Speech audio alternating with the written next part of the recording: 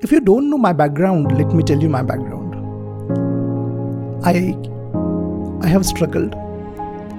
In fact, I was making plastic balls and selling them in my initial days. I'm talking about 1999 and 2000. It was a BE mechanical, but I lost my dad. And where I live in Sangli, I couldn't get better job here. Even I tried some jobs. I could hardly get 2 jobs, and one job they offered me. I remember I called that person on my phone, landline phone it was. And he said that, see, you don't come, you be mechanical, your degree, and we are going to pay you 800 rupees per month. So you don't come. And he was feeling ashamed to tell me the salary. I said, no problem, I will just come. I will see what is the work. He said, no, this is not for you. I was desperate to get a job. And, I got a job finally, but I couldn't continue for more than 15 days because I was insulted there, shouted at, and I was humiliated in front of others. Remember, I was just 15 days there. Again, it was a jolt for me. So because of no option, I thought like, okay, at least let me start something. And I started this plastic ball business. I was manufacturing, okay. It was not like I had 5-10 workers under me. No, I was doing myself and I was selling it. And during those days, I was struggling hard.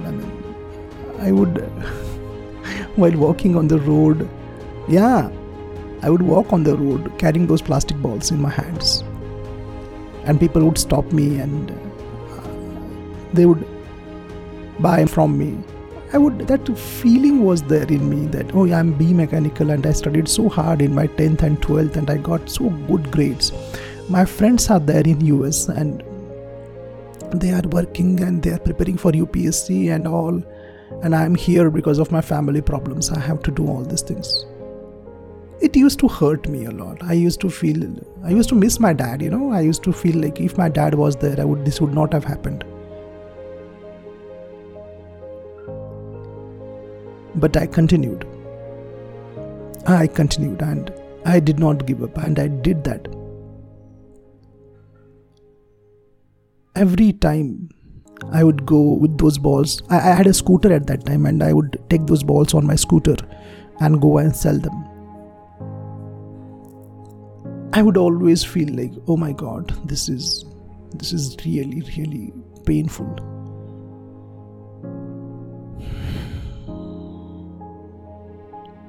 But that hardship, that pains changed my life. Friends, till BE, I was studying, but I was just studying. There was no energy and there was no feelings, emotions in those studies. So my grades were just good grades. But after this hardship of nearly 2 years, every moment I suffered. Every moment I felt like, no, I don't want this. And if you don't know, I'll tell you, I purchased a rickshaw, 3-wheeler rickshaw, and I would deliver those balls. And the traffic police would give me very bad treatment. And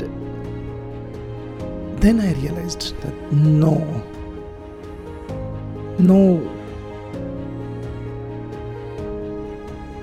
study is better than this. And I stopped all that. Took admission for MTech. No looking back. Because now I was studying because study is better than selling balls on the footpath.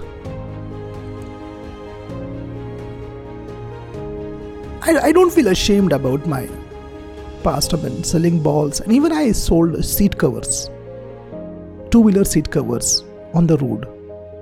I wanted to do something in life, and I have seen that people who have achieved big, they have done everything possible. So I have gone through that, and I don't feel guilty about it, but I used to feel very embarrassed about what I am doing, man. Friends, no surprise, in MTech I was a topper. This time I was studying for myself. No dad was there to tell me because he had passed away. No one told me what to do. I decided to study, and when you do because you want, results will come. They will come. They have to come. And they came. Then the PhD. I decided, no, this is not enough. I will do my PhD. It was hard, but I had a lot of... Whenever I used to feel like when to study, it's boring. I would remember my hardship those days when I used to go and sell balls. And I would get up, no, I don't want that life again. I want to go back and work hard. I want to go back and study. I don't want that kind of life. And I did my PhD also. One thing now I realize that why I did this, why I started focusing more on academics, because I realized that discipline, study, academics is the only way for me to get some dignity and some success in life. Study was never boring again, never painful again. I don't know whether my kids are listening to my podcast. They have a very comfortable life. They don't have the hardships which I have gone through.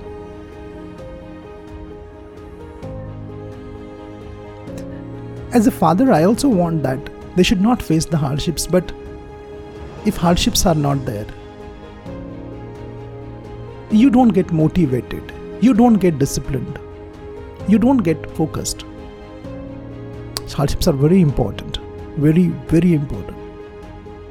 Those days have made me what I am today. Even today, when I feel tired, I remember of those days and I get up and I say, no, Baba, I don't want that back again. Let me go back and study and work and all. But when I look back, I am planning to make a video of that, my hardships. And I will shoot all those places where I used to go.